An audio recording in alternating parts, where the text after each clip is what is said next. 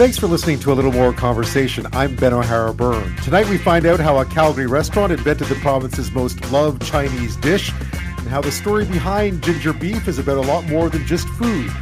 We tackle myths around stroke after the topic took center stage in the Pennsylvania Senate race after Democratic candidate John Fetterman had some struggles communicating following a stroke 5 months ago, and it has his opponents calling his ability to do the job into question. New census data released today shows that 8.3 million people, or 23% of Canada's population, were or are immigrants or permanent residents, the largest share in history. We find out how Canada is adapting. Are we doing enough? And how smaller communities are both benefiting from and trying to adapt to a growing number of new arrivals. Well, new census data released today shows that 8.3 million people, or 23% of our population, were or are immigrants or permanent residents, the largest share in our history. To put that into perspective, the previous high had been 22.3% all the way back in 1921, just after the First World War.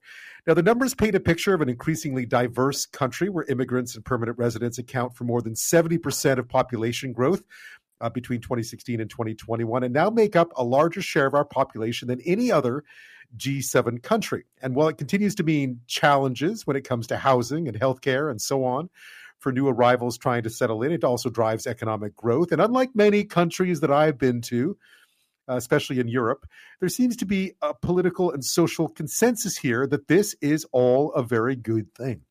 A very good thing, rather. John Shields is a professor in politics and public administration at Toronto Metropolitan University who's done a lot of work on immigration trends, and he joins me now. Thanks so much for your time.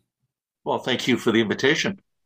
I know, given government policy, that this probably isn't a surprise, but Canada is increasingly becoming a very diverse place.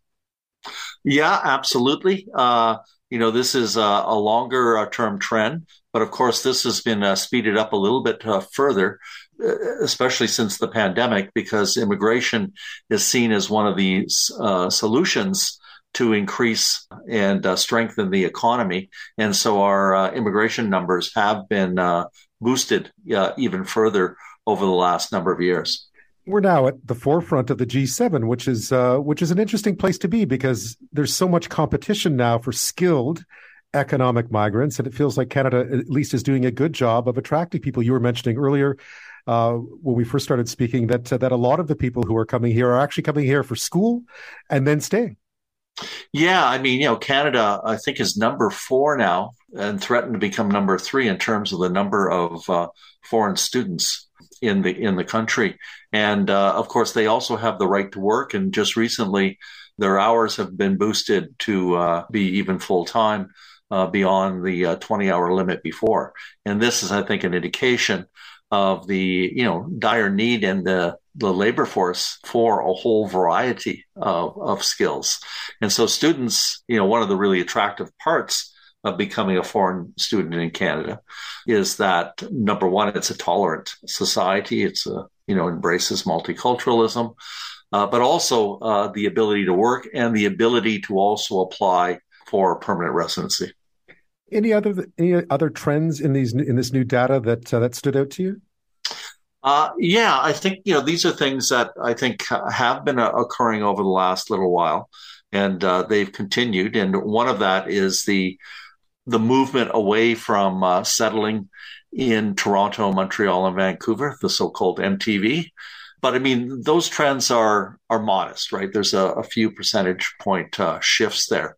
It's still an urban affair. I mean, there's still 90% of immigrants are moving to centers that are 100,000 or more, but they're diversifying out from those 3 sort of gateway cities.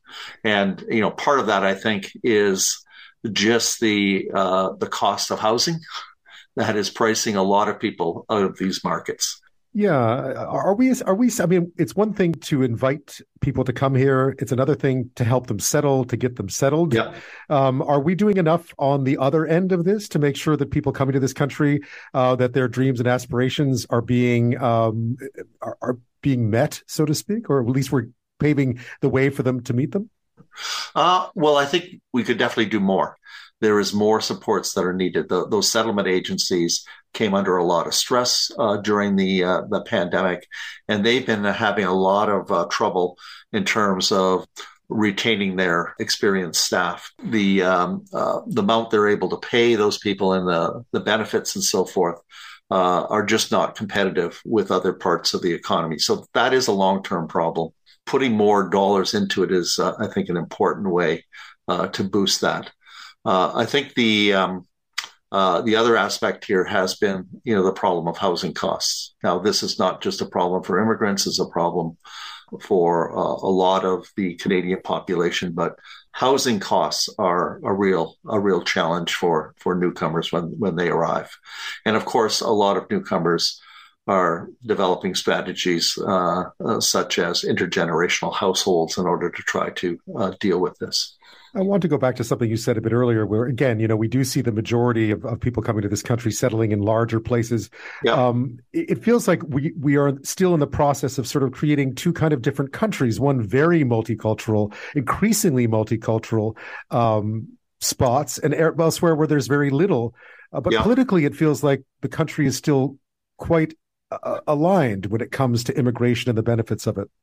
Yeah, I mean, I think, the role of multiculturalism overall in Canada, I think, has played an important role with respect to this. There is, a certain urban-rural divide within the Canadian society, and as the rural areas get older, they become more threatened, and I think, they become a little bit more defensive and perhaps a little bit less embracing of the diversity. But overall, even in those communities, there's a growing recognition about the value of immigrants and how immigrants can play an important role in terms of revitalizing those communities. So I think that the economics of immigration, I think, are so positive that I think it is really important in terms of providing a general kind of consensus around immigration. Yeah, all the political parties are pro-immigrant, although some are more pro-immigrant than others. We have a very large immigrant population. They are the majority in quite a number of critical constituencies that the parties need to win to be able to hold office. Doing anti-immigrant rhetoric is not a way to political success in this country, as it has been in some other European or the U.S. Do you think it'll continue even if we hit economic rough times? Yeah. There used to be a time when we had something called, tap on, tap off. When the economy went down, we would bring in less immigrants. And of course, as the economy began to improve, we would bring in more. But now I think the calculus is a different one. Now the calculus is that immigrants, regardless of the current economic conditions, bring a lot of economic activity with them. When they settle, they spend a lot of money. And they make up for really important gaps in the labor market that are still there during recessionary times. I don't think it's accidental that the government, one of its main strategies in terms of moving out of the pandemic, where there was a great fear that a recession was going to, very deep recession was going to hit, that Canada chose the path towards increasing immigration as a way of helping to mitigate that. So I think the understanding is seen differently by most economists and public policymakers, certainly within Canada today. And overall, even though we've got some economic challenges for sure, an Environics poll that has just been published tells us that 69% of the Canadian population supports current expanded levels of immigration. And even though, we have high inflation and, there's some signs that there could be some economic troubles. John Shields, thank you so much. Yeah, thank you. Pleasure. We're talking about immigration this half hour. Canada has the most immigrants as a portion of our population ever In fact, the last time we saw anything like this was all the way back in 1921, right after the end of the First World War. It's really been a testament to the fact that Canada is welcoming more and more people into the country, really for the economic benefit of it. One of the things we have been noticing, though, is that more and more people are going to cities other than Montreal, Toronto, and Vancouver. Still, about 90% of recent immigrants do settle in cities with at least 100,000 residents, so not small towns. And Montreal, Toronto, and Vancouver welcomed more than half of them between 2016 and 2021. But that is, in fact, down from what it was in 2016, and it's continuing to drop. Housing's probably, again, a big part of that. But for instance, Ottawa-Gatineau saw its population share of new immigrants rise from 3.1% to 4.4% in 2021. Kitchener, Cambridge, Waterloo saw its population of new immigrants double from 1.2% to 2.1% in that time span. So other areas are seeing big growth in their immigrant population. So what impact is that having?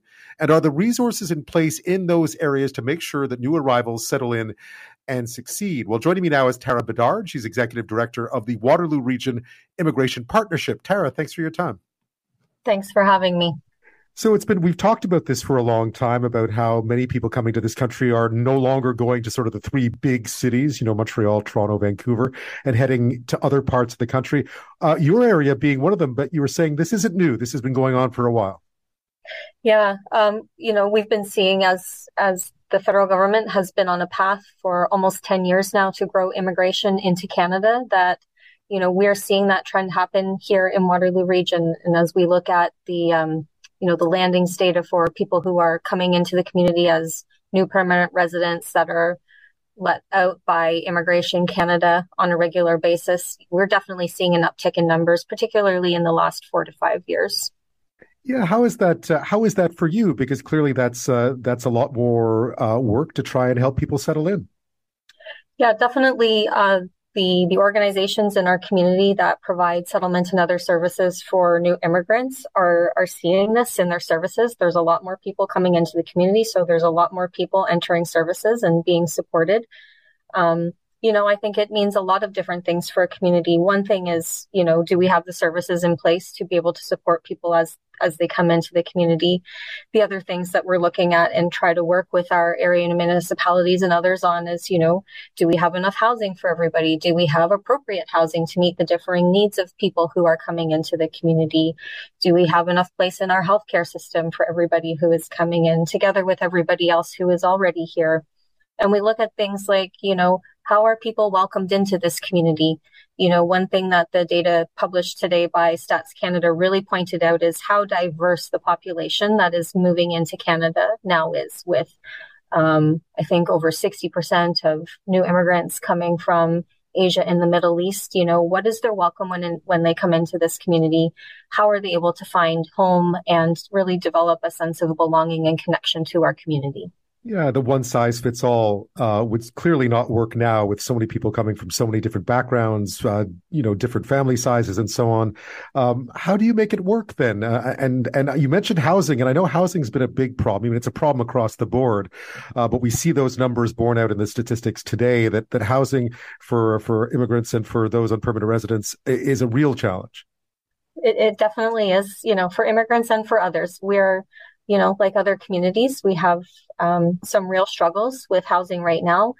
Overall housing stock, enough affordable housing, housing of different sizes and shapes that meet, the needs of a diverse population that has kind of different ways of living than, we have historically planned for in communities. And so all of this feeds into, the work we do with our area municipalities around planning for housing developments, looking at, the projected growth across the region over the next years, who is pushing that growth and what are their needs likely to be. It means we do a lot of engagement with, our cultural communities, ethnic groups, others, to help, secure their place, more prominently in community level planning that happens, so that, we are doing the best and most inclusive planning that we can as a region to make sure that as we grow as a community, we're doing that in a way that works as best as possible for everyone. What are you hearing from people who are arriving? Do they feel welcome? Do they feel like, it's always tough no matter where you are, whether you're moving within country or to a whole new country. It's always difficult to settle in. But are you hearing that they're happy with the reception that they're getting? We do a survey of immigrants in Waterloo Region every other year, and one of the questions that we ask is, how have you felt welcomed into this community? And questions around sense of belonging. Overall, I think we get a very positive response to both of those questions, with the majority of immigrants who come into our region feeling a strong sense of welcome when they first arrive, and that they're able to develop a sense of belonging to the community. But it's not the case for everybody. And so we really like to think about, when we're doing our planning with partners across the community and looking at the things that we need to do to help this region be a better place for immigrants who are coming in, is really focus in on, that 10 to 12% of people who don't feel welcomed and who don't feel a sense of belonging, to try to understand why that is. So as we're working with organizations and others across the region, we're trying to make the kinds of changes that are really responding to what we are hearing directly from those newcomers who are not having as good of a time here as others. Tara, you've been doing this for quite a while now. So much, we see this from the numbers again today, so much of Canada's population growth, employment growth depends on immigration now. Do you feel like we're headed in the right direction? I mean, the government keeps encouraging, obviously, more immigration. We know we need it. Are we prepared? Do we feel like we're prepared? We're wholly supportive of immigration, obviously, in the work that we do and as a community, and as a resettlement community for refugees, and a community where so many people are involved in the private sponsorship of refugees, and so active citizens going out to bring people into Canada. And we've also seen with, our grassroots community members being very active in engaging with Ukrainians who have been displaced by war and helping them to come into this region and get settled here.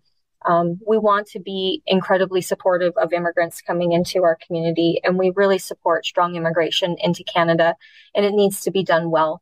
Communities need to have the resources and infrastructure in place that are needed to support the population as it grows and changes. And we see it, there's a housing crisis in Canada. Our healthcare system is under significant pressure. We're probably a bit behind where we need to be. And so that's why the work that we do with our municipal governments to help them have the knowledge and resources that they need for effective planning, the work that we do, in conversation with the provincial and federal governments, to be an active voice in saying, yes, strong immigration, but also we really need to focus on these other things so that once people are here in our communities, they have a good experience and not the challenges that some currently have when they come in. Tara, thank you so much for your time. Yeah, thank you very much. Well, this next half hour may make you hungry, to say the least. I first moved to China in 2008, having never been there. I knew stuff about it, but I never actually set foot in the country. So my knowledge of food, Chinese food, was pretty limited. I've been exposed to more than just like food court and so on, but I didn't really have any idea what to expect when I arrived there. People ask me questions like, "What are you going to eat?" And I really couldn't say. I really didn't know. I mean, I had some exposure to dim sum and things like that, but I really didn't know. Well, it turns out, of course, you'd struggle to find anything you'd find in a food court here in China. It just doesn't exist. The food does not exist. It's not completely different, but almost none of the dishes you'd see on a menu here actually exist there. And the food was literally one of the very greatest parts about living in that country, is just how unbelievably good and varied and different the food is from the different provinces, whether it be Yunnan or Sichuan or Shanxi. I'm probably going to get it wrong. Shanghainese food, Cantonese food, obviously from Guangdong. It's all fantastic. And everywhere you go, the food changes a little bit. It's all remarkably good. And that brings me back home. So when I got back, people always ask me, well, what was the food like? And I would always say, well, it was great. It was excellent. but it was different. It was hard to explain.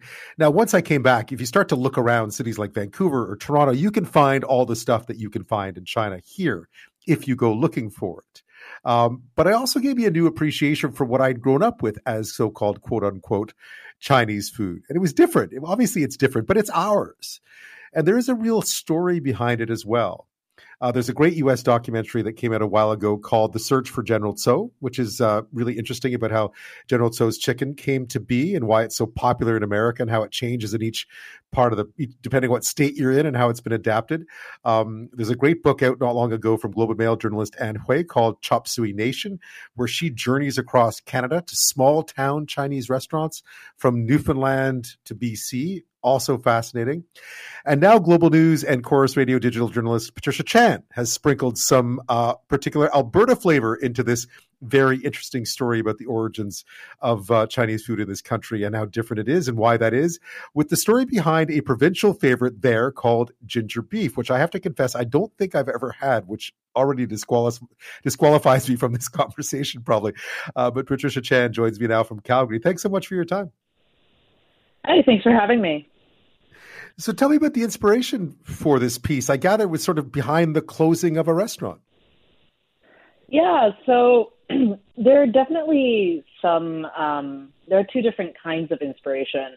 One is the closing of the restaurant. It's a very near and dear restaurant to many Calgarians. A lot of Calgarians grew up with this restaurant. It's been in Calgary for 47 years before it closed. And when they announced that they were going to retire, it was a big thing on the internet, and that's what inspired me to look into this dish, because it's a dish that a lot of Calgarians say, oh, it was invented in Calgary, and that kind of piqued my interest a little bit. But right, the Silver Inn restaurant, right? That's the one, the Silver Inn? Right. Yes, Silver Inn restaurant, yes. And the other thing that really sparked my interest is I lived in Taiwan for 15 years. I basically grew up there. And when I came back, like you, I was like, it's just different Chinese food. I wasn't used to it because I grew up in Taiwan, which is completely different in cuisine. But, before I got here in Global, I was always asking myself, why, what's so important about Chinese Canadian food? There has to be a story here. And when I guess Silver Inn closed, this just gave me the opportunity to kind of write about it. Yeah, I remember being at a night market in Kaohsiung in Taiwan. The best snacks, probably the best snacks on the planet. I don't mean to wax poetic too much, but Taiwan has some amazing food. So tell me about ginger beef, because it's an interesting story about how this sort of trying to adapt to a cuisine that you don't really know that well, but you sort of have an idea. So back 47 years ago, this idea of trying to make something that would appeal to the palate of the people they were trying to serve.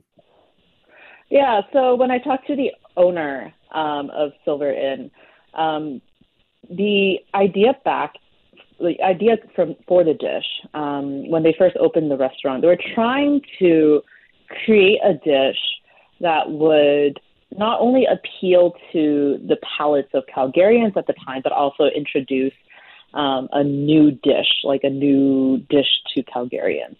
So they saw that Calgarians were eating beef, as most Albertans are. We love our beef. And they're like, well, what if we battered and fried it like a French fry and finish it in a sweet and sour, tangy sauce like ketchup? And so that was what their inspiration, and it just kind of took off from there. Calgarians loved it, obviously, and it made their business very successful. What he told me, he and his family were trying to make this business successful because it's their livelihood, and this just did it for them. When I read that in your story, it's such an interesting way of trying to of seeing the North American or the Canadian palate through somebody else's eyes, right? Like, let's fry it and make it really sweet. They'll love it. It's sort of an interesting way of looking at it. Sugar and fat. Yeah, yes, sir. Thank you. It took on a life of. I mean, I gather it's really become a dish that people love right across the province. It's sort of become a signature dish in many ways, and many different parts of the country have them. Yeah, I mean, when I moved back to Canada, I was really kind of not, I can't say shocked, but I guess surprised to see ginger beef almost everywhere in food courts in Canadian malls especially. But like in any Chinese restaurant I go to, I see ginger beef, and every Chinese restaurant has their own recipe for ginger beef. But it's very popular, not just in Alberta, not just in Calgary, but everywhere. And but one thing that I keep hearing from people on the internet is that the ginger beef that they get elsewhere is different, and every time they go to Calgary, they have to get ginger beef, which I find absolutely fascinating. So it's the authentic. It's the authentic one. Yes, it's the authentic one. How I must have had it somewhere somehow, but I don't remember eating it. I've never had it in Calgary, which is to my great regret now at the Silver Inn. But did you taste it? What was it like? I didn't have the one specifically at Silver Inn specifically, but I've had ginger beef around in Calgary at many different restaurants, and it's very it's sweet. It's sweet, which I'm not really used to, because in Taiwan, it's more savory. Like, I guess it depends where you are in Taiwan, because the cuisine is just so diverse. But where I'm from in Taiwan, it's very salty, very savory flavor. It definitely is crunchy. You have to eat it fresh. You can't. It's not a dish that travels well, but it is crunchy, and it really is sweet and safe. It's really hard to explain, really, but you have to try it. Yeah, you have to try you have to try it. You have to try it. And then you went out, and then you sort of set out to expand on this a bit, and found that that there were a lot of dishes that were created under different circumstances to appeal to different palates, and that some of the stories were sort of inspirational, like ginger beef. Some of them were born of struggle in different times that we eat here that mightn't be the same, have quite the same background. So you found that there were a lot of stories behind a lot of the dishes that we call Chinese food in this country. Yeah, so ginger beef is just one of the many Chinese Canadian foods that was born out of really a Chinese immigrant need to survive. You see chop suey, mushu pork. I haven't seen mushu pork here in Canada. I've seen it in America. But chop suey and mushu pork are also two other dishes that were born out of Chinese Canadian restaurants. And these dishes have a really interesting history, because they came from Chinese immigrants that come to Canada. And obviously there's a language barrier. And this is in the 1850s. But they land here in Canada with little to sometimes no knowledge of English. So they were either forced to work on the Canadian Pacific Railway for poverty wages, or open their own business. And, it was, a lot of these dishes are just kind of experiments of, what appeals to the Western palate. But a lot of these restaurants started out as, we don't have a lot of Chinese dishes on the menu. But then they slowly introduced these new dishes into, I guess, the Chinese Canadian menu, and that's just how it came about. Is there a concern, Paula, that when these restaurants go, that these dishes will go with them, that something is lost? I think there's a lot of anxiety, especially for people my age or younger, Chinese Canadians, Asian Canadians, that when these legacy restaurants go away, that Chinatown and the essence of Chinatown is also going away. But when I talked to an anthropology professor here at the University of Calgary, she argued that might not necessarily be the case. These legacy restaurants will be remembered in their own way, but it also brings opportunity for new restaurants and new, cultural aspects to come in, modern Chinese aspects. And, there's a lot of, I don't know how attuned you are to Chinese pop culture, but in Chinese pop culture, there is a lot of emphasis of, combining to the traditional and and in with modern, I guess, trends. And, she said that there's an opportunity there for Chinatown to have that as well. Yeah, and I guess an opportunity, as you found in your article, an opportunity not only to match the modern with the old, but also in Canada to create different kinds of fusion than you might find in China, for instance, like something uniquely Canadian. Yeah, so I wrote about Dukelow, which is this new Asian restaurant in Toronto, and it's absolutely delicious. I've eaten there before. But Nick Liu, the executive chef and owner, his main mission is to introduce dishes that combine old flavors with new techniques, and really changing the way and perspective that Canadians view Asian cuisine. Because I've kind of seen it, but he's seen it more because he's obviously in the industry. But a lot of the times these, it doesn't matter, Chinese, Vietnamese, or Indonesian, a lot of these foods are often siloed into, this kind of box. And a lot of Asian Canadian chefs like Nick are trying to break out of that mold. Yeah, and it would make sense that they would bring new ideas if they were going to continue in the business, because I gather one of the issues with a lot of the restaurants that we would consider to be traditional Chinese restaurants in the Chinatowns of Canada close because there's no generation to pass them on to, really, that they don't want their kids working in the same business. They've gone off to do other things. But if you're going to get involved with food, I would imagine what you want to do is bring your own. You don't want to be making what was made, 1978. You want to try something new and bring something new to the table. Yeah, and that's a very ambitious goal for a lot of young chefs, right? And you're right. A lot of these restaurants that were opened by Chinese immigrant families, a lot of the parents don't want their child to work in the restaurant industry, because for them it's a mean for the parents it's a mean for survival, and it comes with a lot of hardship. It comes with a lot of tears, and they just don't want their child to go through that because that's just their experience working in the industry.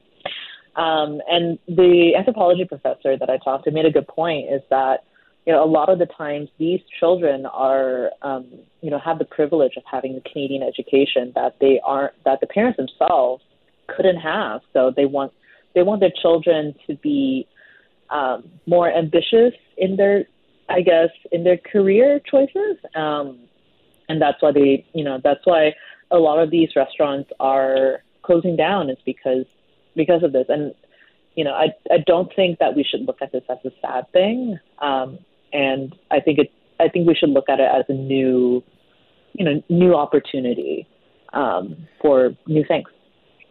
Yeah. And every time someone sees ginger beef on the menu at the food court, think about where it came from and had the long history behind it. It was fascinating stuff, Paula. Thank you so much for your time tonight. Yeah, no, thank you for having me. It's been great talking about this.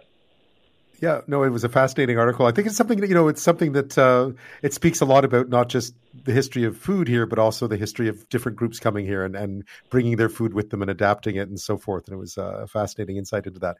Have a great night. You too. I work at night, so I haven't paid a lot of attention to what's going on in the U.S. midterm elections. I gather if you turn on any of the Mnets, it's blanket coverage. But one of the most fascinating races, for many reasons, first of all, it matters. The Senate is very much up for grabs in these midterms, and whoever wins Pennsylvania has a good chance of controlling the Senate. So it is a big, big election. In the grand scheme of things, as far as American politics is concerned. And that, of course, means that candidates have been facing off in debates, and few debates were more anticipated than the lone debate between these two candidates. Last night's showdown in Pennsylvania between Democrat John Fetterman and Republican Mehmet Oz. Yes, that Dr. Oz. You may recognize the name. But there was a lot to debate there. There were many issues to talk about. Fetterman's health was also center stage following a stroke that he had 5 months ago, in no small part because the Oz's campaign has been continuously casting doubt on his ability to do the job because of it. It was a matter the 53-year-old Harvard grad Fetterman chose to address head-on last night. And let's also talk about the elephant in the room. I had a stroke. He's never let me forget that. And I might miss some words during this debate, mush two words together, but it knocked me down, but I'm going to keep coming back up. And this campaign is all about, to me, is about fighting for everyone in Pennsylvania that ever got knocked down, that needs to get back up, and fighting for all forgotten communities all across Pennsylvania that also got knocked down, that needs to get back up. John Fetterman there. Well, following the debate, there were a lot of headlines about his struggles. It continued today to raise questions about how transparent campaigns should be about a candidate's health. If Republicans using it to cast doubt on his capacity to hold a Senate seat really crosses a line, and if the media scrutiny of Fetterman's rehabilitation is in of itself an issue. So since none of us or few of us live in Pennsylvania, at least I don't think we do. Maybe if you're out there and you're in Pennsylvania, let me know. But if few of us live there and we won't be voting in that election one way or another, perhaps instead this is a chance to learn about the impacts of stroke and the stigma that can still come with it. Because I think in many ways that's what we're watching unfold in Pennsylvania. And there's a lot of questions. Even I woke up this morning with a lot of questions about exactly what was going on. Joining me now to help us do that is Dr. Sean Dukelow. He's an associate professor in the Department of Clinical Neuroscience at the University of Calgary and the medical director of stroke rehabilitation for the Calgary Stroke Program. Thanks so much for your time tonight, Doctor. Thank you for having me. What did you make? Did you manage to see any of the debate or any of the highlights today? It's been everywhere. Well, I didn't manage to see it. I heard about it, and it's an interesting thing. I mean, I work in a busy clinic. We see lots of patients with stroke, and lots of people have a stroke and walk away. And a month or two after the stroke, or sometimes even a few days after the stroke, you wouldn't know they had one. And so, I deal with patients though who have significant deficits after stroke. They have trouble moving one side of their body. They have trouble with their vision. And that can take a lot longer to come back. And, we work to try to get people back to their maximum capacity after they have a stroke. So it's interesting how the media has picked up on this debate and the issue. And I appreciate why, I guess. But someone can have a stroke and they may have some difficulty with aphasia, which is trouble communicating, but they may be completely cognitively intact behind that. So yeah, I think part of the issue here, and Stat Magazine, that are a very, very good medically focused magazine, essentially put out an article this morning saying, let's make this a learning moment. That was their take on it, and wrote a long article about it that I thought was really well done. What are some of the misconceptions here? I think part of the issue is that campaigns in the U.S. are so focused on image and debate, for instance, that if one of the two candidates does appear to have trouble communicating, immediately their cognitive abilities are called into question, right? And I think that's what the other campaign's been doing. It's been a nasty campaign, to be fair. But there is a big difference between struggling with your language skills in the months during rehabilitation and your cognitive abilities, I gather. Yes, yeah. And so the centers that control our ability to output speech, you can have a stroke which overlaps with some of the areas of the brain that control your cognitive function. But certainly we see patients who come through who have fairly isolated abilities in their ability to get words across. They may have some word finding ability, like you mentioned in the clip that you just played. But everything behind that curtain is completely intact. And so that can it can lead to very false perceptions on behalf of others of what's actually going on.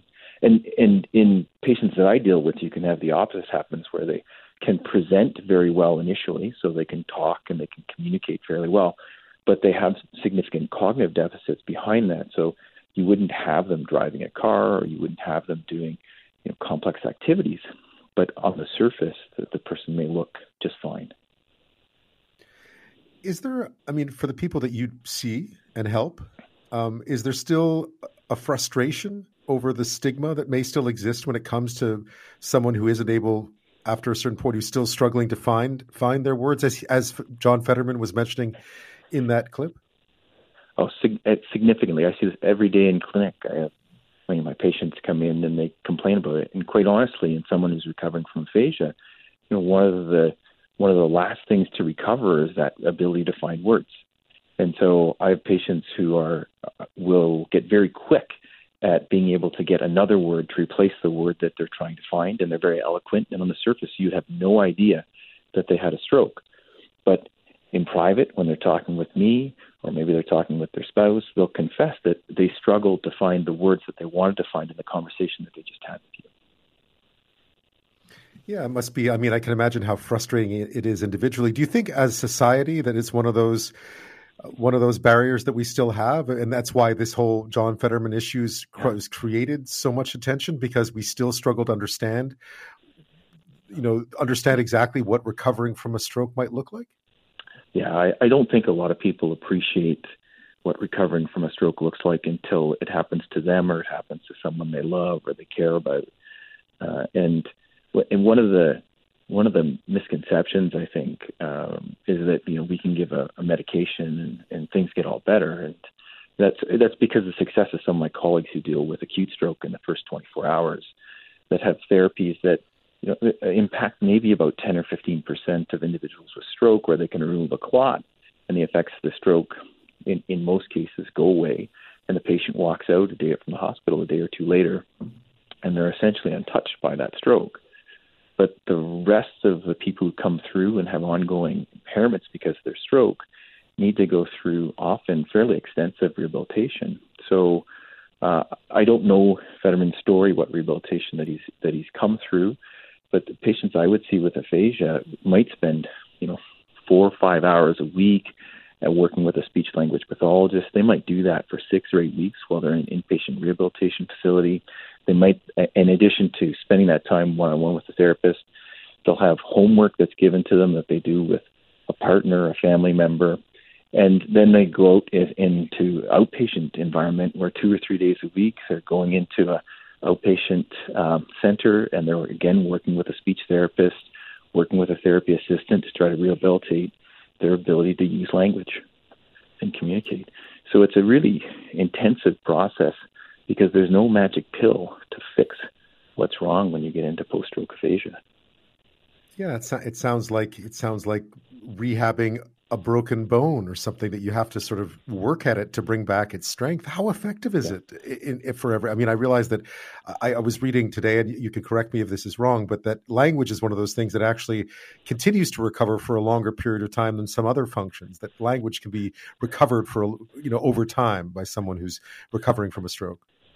Yeah. So, when I'm talking to patients, often you have to emphasize, we're not doing the 100-meter dash here. This is an ultra marathon in terms of how long this is going to take to recover and how long you're going to have to keep working at things.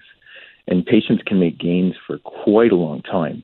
The old adage that we talk to a patient is really based on studies in the 1990s that looked at motor recovery of the arm and the leg.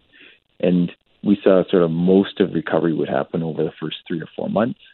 But with language, we do see that it can recover for a much longer period of time, 1-2 years, even beyond that. I'll have patients come in and they'll say, I'm still, things still are getting a bit better. I'm able to carry on a conversation a bit.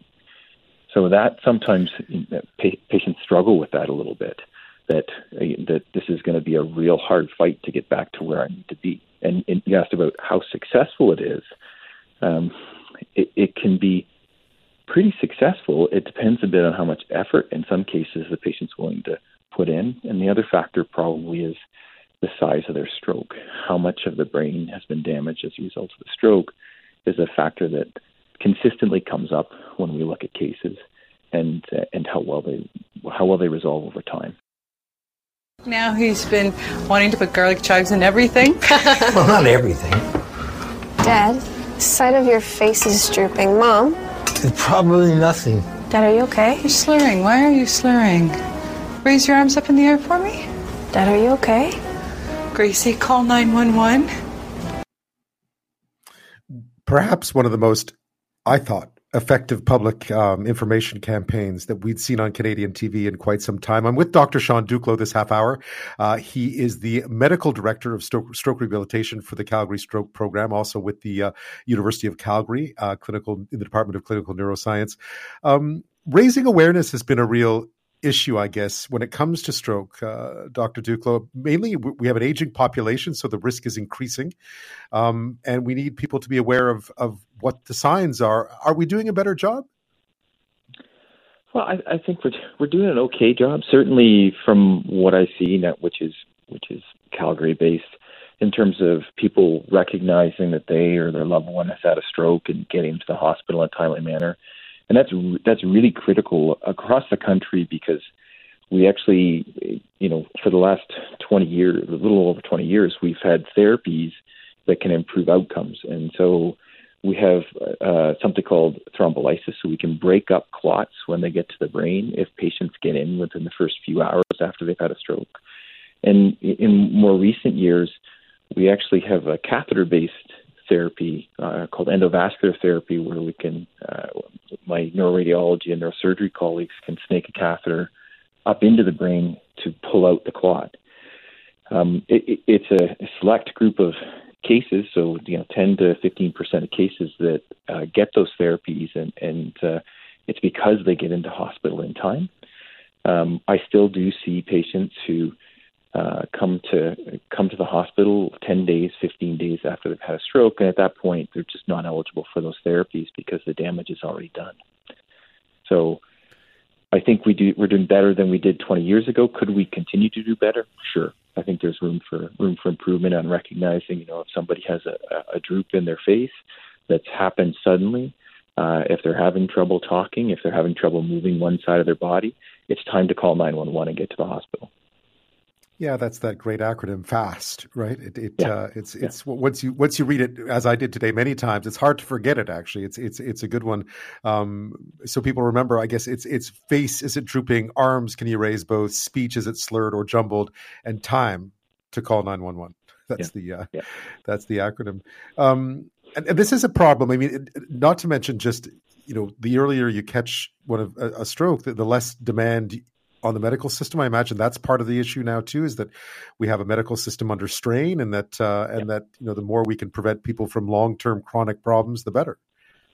Yes, yeah, and I mean, our hospital lengths of stay cost thousands and thousands of dollars, which is Canadians, we really don't see the cost of that.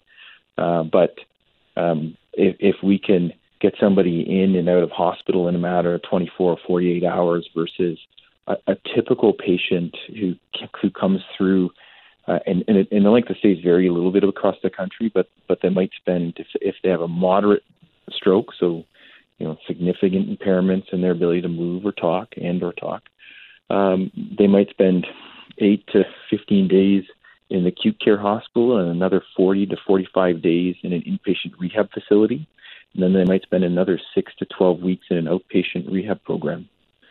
And the cost of that, again, varies across the country, but it's significant. You're into the six-figure range per patient per stroke. So, yeah, I mean, it's certainly, and I never realized, I think, just how important time was when it comes to stroke. That you can actually do a lot of good if you catch it early. I mean, you were just mentioning that, and just how much of a difference it actually makes. Yeah, it can make the difference between walking out of the hospital with no deficits, and even at the end of 6 months of treatment, still having a significant inability to be able to move or to communicate. To go back to where we began with all this, I think sometimes when people have a stroke and it's obvious that they've had some impacts from it, that people around them or even people who meet them don't really know what to say or how to act. When you talk to people in those situations, how should we approach someone who's had a stroke? How should we try to improve their chances of success and not hinder their chances of success in the way that we treat them?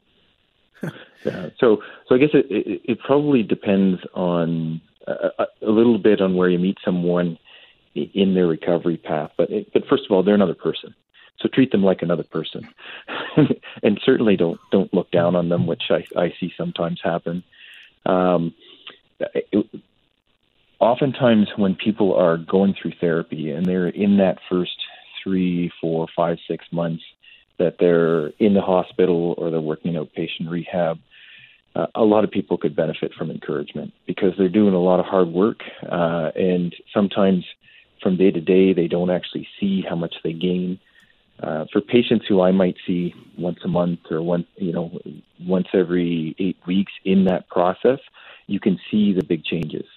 And often, I'll get a smile when I'll say, Mr. or Mrs. Smith, you've made big improvements. I can see those improvements. You're communicating much better, you're moving much better, you're walking faster. So I think providing appropriate encouragement. And for some people, it's about actually providing support. A lot of my patients who have aphasia are looking for people to communicate with. And so having someone there to talk to actually is an important part of their therapy and their recovery. So you can volunteer to do something along those lines as well. Dr. Sean Dukelow, thank you so much for shedding some light on this on a day when people have been talking about it, both in an informed and ill-informed way. So thanks for bringing some information here to us. Thank you. Thank you for having me, Ben.